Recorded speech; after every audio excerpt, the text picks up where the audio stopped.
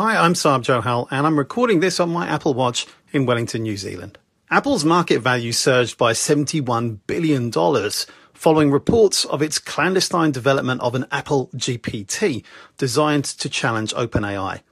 The tech giant is stepping into the generative AI arena, vying alongside numerous competitors for OpenAI's supremacy in AI technology.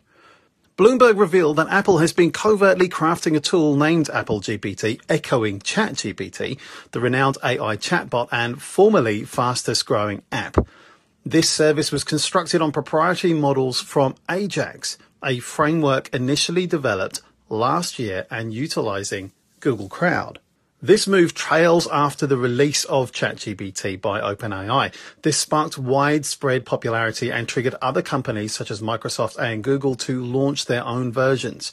Despite being operationally internal at Apple, it remains uncertain when Apple GPT will be publicly accessible due to security concerns causing intermittent progress.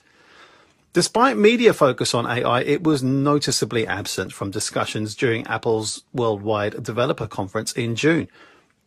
Reports suggest that while substantial efforts are being made behind closed doors at Apple towards adopting more generative AIs into their products, they're not yet ready to reveal these plans publicly.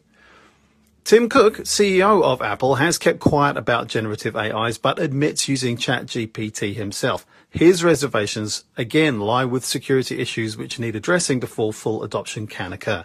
Already incorporating machine learning across all devices via Siri, its virtual assistant, improvements have already been witnessed through the Ajax framework application.